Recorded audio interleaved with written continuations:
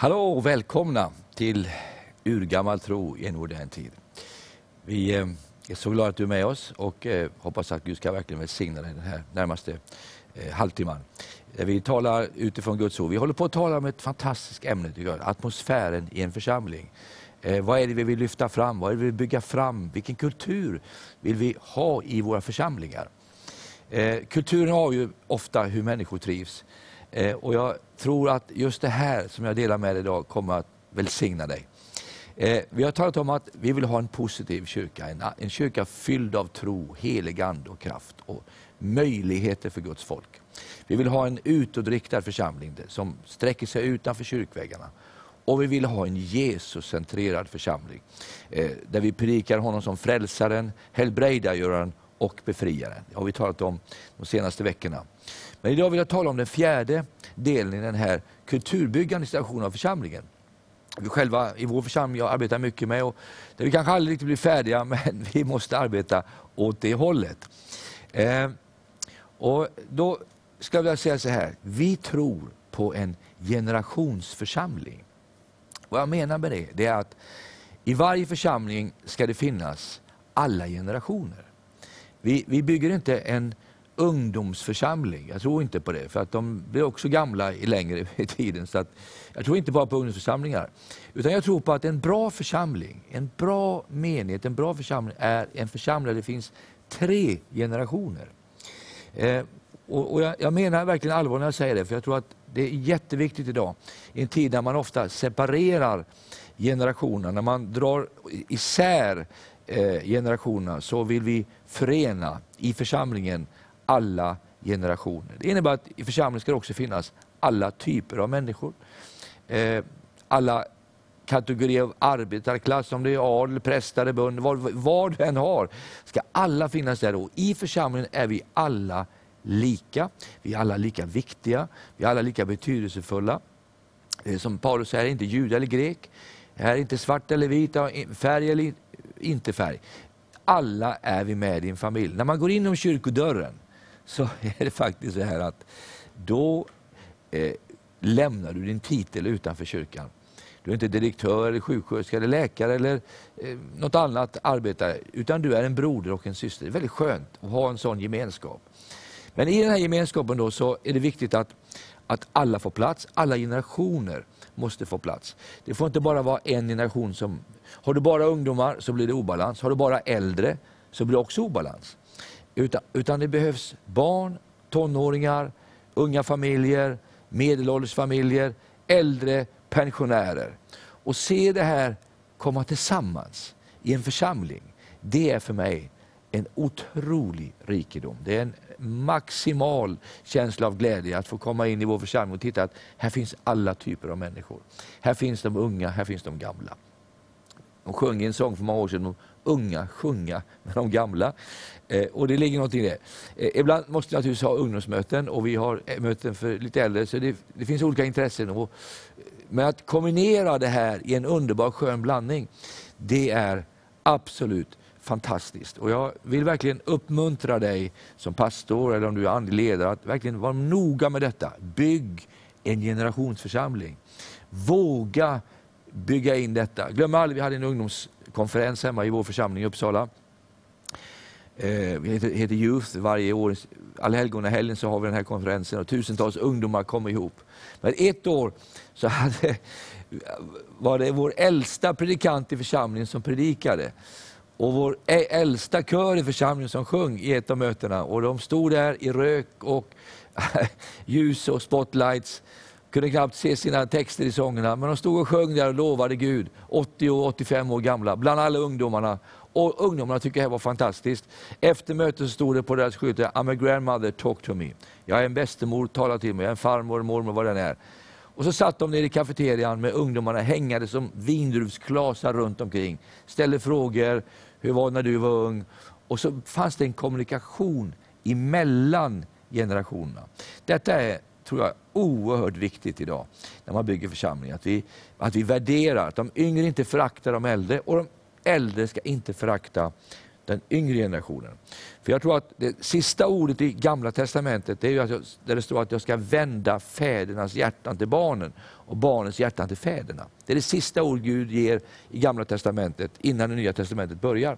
Och detta är oerhört viktigt, att Gud knyter ihop generationer. Vi kan inte ha samma intressen jämt, men vi kan älska varandra. Och Gud tänker ofta generationer. Och jag skulle vilja uppmuntra dig, du som är pappa, mamma, att du tänker nästa generation. Att du som är pastor och har varit med ett antal år, att du tänker nästa, vem ska komma efter dig? Vem ska ta din plats? Vem ska bli nästa pastor i församlingen? Att du redan nu börjar att se de här unga predikanterna som är 20 år gamla. Nej, de är så oerfarna, de är så omogna. Nej, de behöver din hjälp, de behöver en mentor.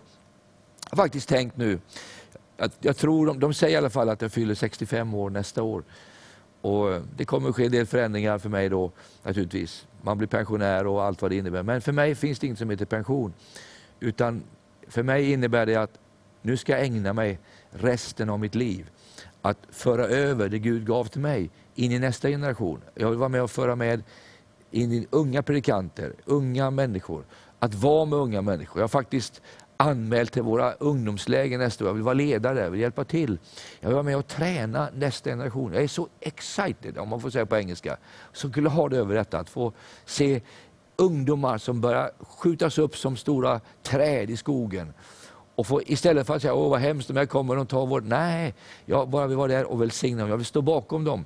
Det är som när vi springer stafett. Och nu har någon gång sprungit en stafett. Det är ju fantastiskt roligt i skolan. Man sprang stafett. Har du varit med om det? Det är ju helt otroligt. Och man springer med sån här pinne i handen. Och så har man sitt lopp man ska göra. Man ska springa det här loppet med 100 meter eller 400 meter. Sen ska man lämna över den här pinnen till nästa löpare. Och det är väldigt viktigt. Man kan säga, nej, jag ska hålla i den här pinnen. Men då förlorar man loppet. Man måste faktiskt lämna ifrån sig en stafettpinne.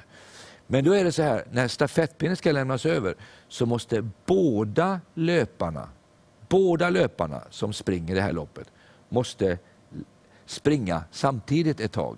Det går inte att en står stilla och den andra lämnar över en och stannar upp, utan båda ska springa tillsammans några meter. Och i den löpningen lämnar man ifrån sig stafettpinnen. Om man gör det så kommer det bli framgång. Om du inte gör det, utan bara håller kvar den, då springer du utan pinne, det går inte. Du måste lämna över det du har fått till nästa löpare.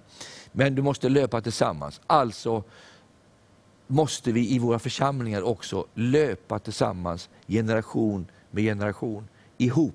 Vi måste älska varandra som generationer. Vi måste ta emot varandra som gåvor. Det finns ingenting mer fantastiskt än en äldre man som möter en ung man där han är hungrig efter det, den äldre har det och han kan ge det till den yngre. Vi har Paulus och Timoteus-metoden. Vi har Josua och Moses. Vi har Elia och Elisa. Vi har i Bibeln många sådana här exempel där den äldre generationen förde över till den yngre generationen. Man tog vad man hade och man gav ut det till nästa generation. Sen är det så här att jag har ju faktiskt tänkt att när jag har lämnat över stafettpinnen så tänker jag inte sluta springa. Jag tänker fortsätta springa med den unga generationen och jaga dem lite grann så att de springer tillräckligt fort. Jag är övertygad om det här att livet ska bara bli härligare och härligare. Och ju äldre vi blir, ju underbarare kommer det bli att få springa med ungdomar. Det finns ingenting som är så fantastiskt för mig som att vara med ungdomar. Att vara i en fantastisk atmosfär med unga tonåringar som brinner för Jesus. Jag har projekt som jag brinner för och som jag vill ge till dem. Principer som jag tror är viktiga vill ge till dem. Och det roliga är att se att de är hungriga efter, de vill ha det. Och när vi läser Bibeln då så är det faktiskt en generationstänkande i Bibeln. Och jag tänker speciellt på en person i Bibeln som jag skulle vilja tala lite om till dig här idag. Och det är David, kung David. Du vet, när David blev kung så kom ju profeten Natan till honom. Och det står om det i andra Samuelsboken, det 7:e kapitlet. Och i vers 3 så står det så här: och Natan sa till kungen: gå och gör allt som ligger på ditt hjärta, Herren är med dig. Men den natten kom Herrens ord till Natan och sa, gå och säg till min tjänare David, så säger Herren, skulle du kunna bygga mig ett hus att bo i? Jag har inte bott i något hus från den dagen jag förde Israels barn upp ur Egypten, ända till den dag när jag har flyttat omkring i tält, i tabernakel. Har jag någonsin, var jag än flyttar omkring med alla Israels barn, talat och sagt och sa till någon av mina Israels stammar, någon som har förordnat till heder över sitt folk. Varför har ni inte byggt ett hus åt mig? Nej. Och så säger Herren att David, kan du tänka dig nu att bygga ett hus åt mig? Och så säger han lite längre senare, om du bygger mig ett hus så ska jag bygga ditt hus. Wow. Ja, men David hade ju ett hus här. Han satt ju ett hus av cederträ. Han behöver ju inget hus. Nej, men Gud talar inte om hans fysiska hus. När vi i Bibeln talar om hus så är det faktiskt så att då talar man om familjen. Man talar om barn, man talar om nästa generation. Jag och mitt hus, kom du ihåg någon som sa det? Vi vill tjäna Herren. Du vet att Bibeln talar om att vi ska bygga vårt hus på Hälleberget. Vi ska bygga en del bygger huset på sanden. I ett hus kan man alltid möblera, man kan bestämma. Och det är faktiskt så här att de beslut som du fattar i ditt hus, i din familj, de besluten som du bara säger, ja, men det här ska vi göra, det här ska ske. De besluten får konsekvenser, inte bara för dig utan för de som är runt omkring dig. Så när en pappa och mamma säger så här, nej men vi i vårt hus, vi ska tjäna Herren. Vi ska gå till kyrkan på söndagarna. Vi ska ge våra liv på stridsfällets höjder. Vi vill vara med och bygga Herrens hus. När du gör det, när du säger det, så fattar du ett beslut som kommer få konsekvenser, inte bara för dig, men också för dina barn. Och dina barnbarn och dina generationer som kommer. För jag tror nämligen så här, det talar om generationsförbannelser. Jag tror mera på generationsvälsignelser. Så när du tar din familj med dig till kyrkan på söndag, vilket jag har uppmanat alla mina barn att göra och alla de i vår församling, och där jag har varit, var jag än var så har jag alltid predikat detta, att det är väldigt viktigt att på söndag morgon, då tar du med dig dina barn till kyrkan. Då tar du barnen med dig. Vi hade det som en princip i vår familj. Jag brukar kalla det för Severinlagen. Severinlagen, det är mycket enkelt. Det är att när pappa säger nu är det Severinlagen som gäller, då gäller det för alla. Då gäller det för alla barnen. Alla barnen ska gå till kyrkan på söndag. Det var en lag som vi hade under hela vår uppväxttid med våra barn. Vi har gjort det som en regel. På söndag morgon när hela kvarteret sover så var Severinfamiljen uppe. Min fru hade lagt söndagskläder på alla sängarna. Det var väldigt vackert att se dem låg. Klänningarna till flickorna, barnen, skjortorna, söndagskläderna låg där. Det var högtid. Vi skulle gå till kyrkan. Vi skulle fira gudstjänst. Ibland kan jag säga att det var som att uppväcka de döda. Att komma in i säng och se de här barnen och man hör bara vi är så trötta. Men nu går vi upp, nu duschar vi, äter vi frukost och sen går vi till kyrkan. Jag kan säga dig att ibland så var det ju inte lätt alltså. Och jag beundrar alla dessa dyrbara föräldrar som tar sina barn till kyrkan varje söndag. Och inte tvekar. Ni är mina hjältar. Jag vet själv, vi har varit där, vi har haft 5 barn och vi har alltid tagit dem till kyrkan. De är vana att vara i kyrkan och jag är så glad faktiskt att jag gjorde det. Men på vägen till kyrkan ibland var det inte lätt. Barn bråkade i bilen och jag satt där fram och bad i anden och jag vet inte hur många bara skrek tyst. Och ibland kom jag till kyrkan och var så irriterad på de här barnen. Tyckte att man måste vara tysta på vägen till kyrkan. Men de bråkade hela vägen in. Inte alltid, men ibland var det så. Och ibland så visste man, tänkte man nu blir de nog väldigt bra när de kommer ut i kyrkan och lyssnar på Guds ord. Nej, det var likadant på vägen hem. Bråk i bilen, vi skulle laga mat. Och sen framåt söndag eftermiddag när barnen var ute och lekte igen och vi satt min fru och jag i soffan, så tänkte jag många gånger, är det värt allt det här? Att ta barnen till kyrkan. Vi kunde ju satt på en video hemma, vi kunde ju druckit kaffe och haft det mysigt på förmiddagen och istället ska vi slita hela familjen. Det var ju vilodagen, var helt utpumpade på söndag eftermiddag. Men vet du vad? Idag har jag svaret om det var värt allt det där slitet. Och svaret på den frågan är ja, det var värt det slitet. Det var värt att slita upp dem på morgonen. Det var värt att åka den här resan in till kyrkan. Det var värt att ta dem in till söndagsskolan. Det var värt att åka hem igen på eftermiddagen och sitta helt utpumpad på söndag förmiddag. För ibland när jag sitter i kyrkan nu och tittar på plattformen och ser min dotter stå och leder lovsång där. Eller min andra dotter i en annan kyrka.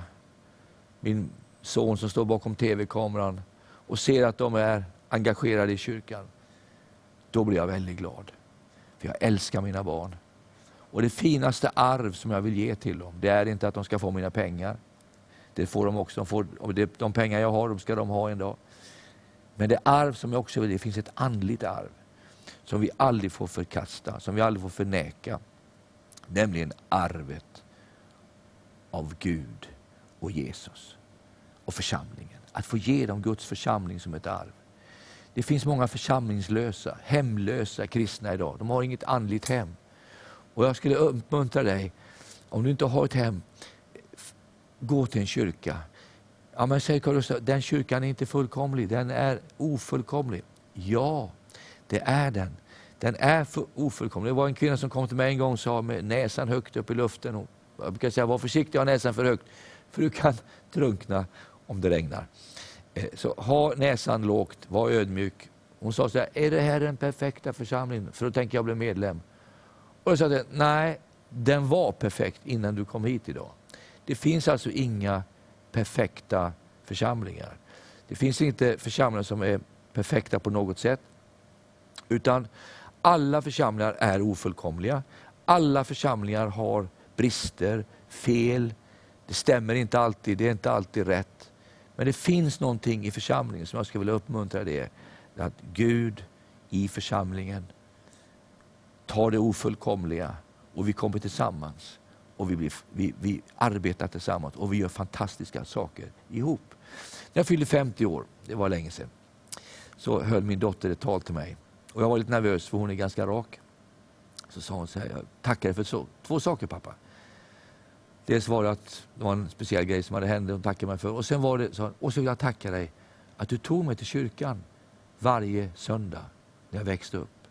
Och då tänkte jag, om du bara visste vilket problem det där var. Men jag är så glad idag när jag ser henne stå där och lovsjunga Gud. Jag ser hennes barn sitta på en bänk i kyrkan varje söndag. Mina barnbarn. För jag har en dröm att mina barn och barnbarn, att mitt hus ska få tjäna Gud. Ibland är det inte fullkomligt. Ibland går barnen andra vägar och de får tufft några år. Men kom ihåg, om du bygger på Herrens hus så ska Herren bygga ditt hus. Kolla när det gäller David till exempel. Vad hände med David? David byggde på Herrens hus. Och vad gjorde Gud? Byggde Davids hus. Han sa, det ska aldrig saknas en kung på Israels tron som inte kommer från ditt hus, säger Gud i det här kapitlet. Om du följer noga det här. 65 år kom en annan kung. Jag tror han heter Abidjan. Han levde inte riktigt bra för Gud. Han var en arvinge till David. Men Gud sa, jag ska fortfarande välsigna dig på grund av David. Vad David gjorde för mig. 165 år efter Kristus. Eller efter David. Då är en annan kung som också inte lever för Gud. Men Gud säger, jag ska fortfarande välsigna ditt hus på grund av David. För David, han byggde på Herrens hus. Han samlade in pengar till Herrens hus. Han gjorde någonting för Gud.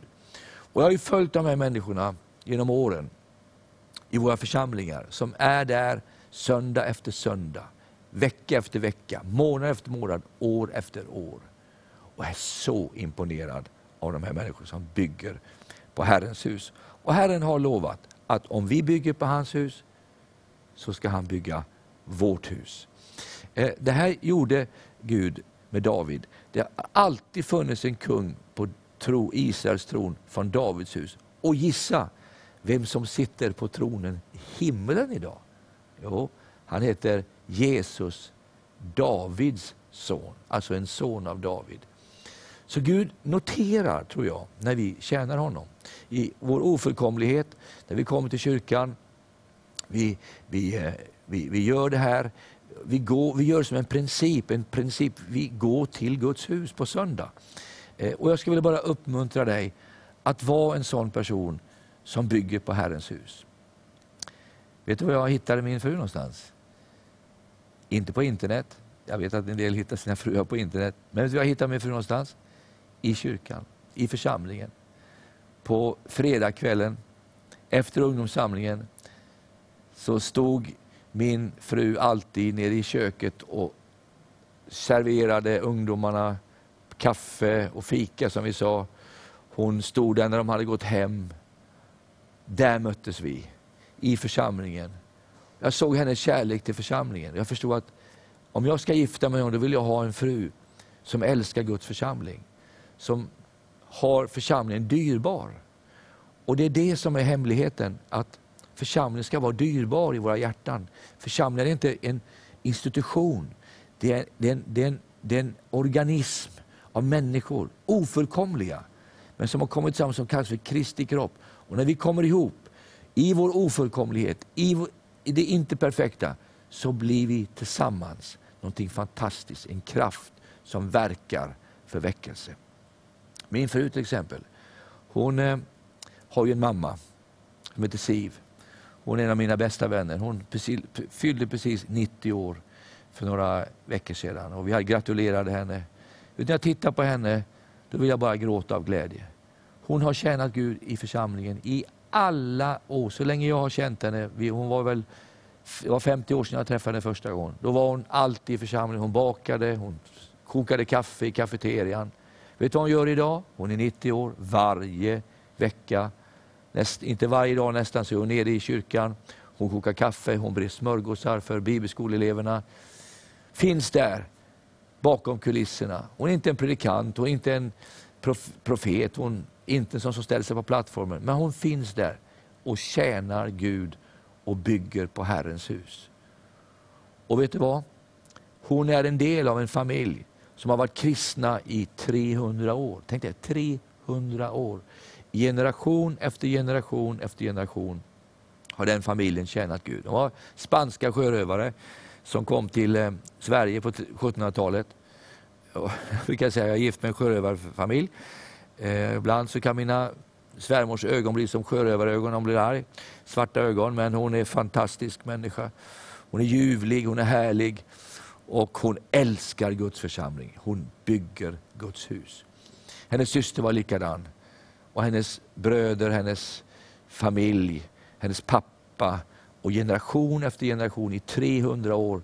De här sjörövarna som kom från Spanien för 300 år blev frälsta på stranden i Karlskrona, utanför Karlskrona. Och sedan dess varit kristna, en kristen familj i 300 år. Det är grejer det.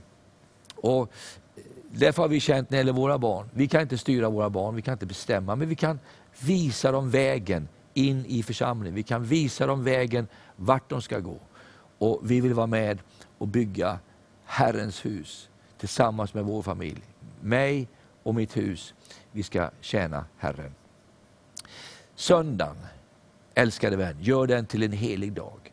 Ta dina barn, åk till kyrkan, prisa Gud, engagera dig, ge dig hän i en församling där det finns 3 generationer. Finns det 3 generationer, så be att det blir 3 generationer.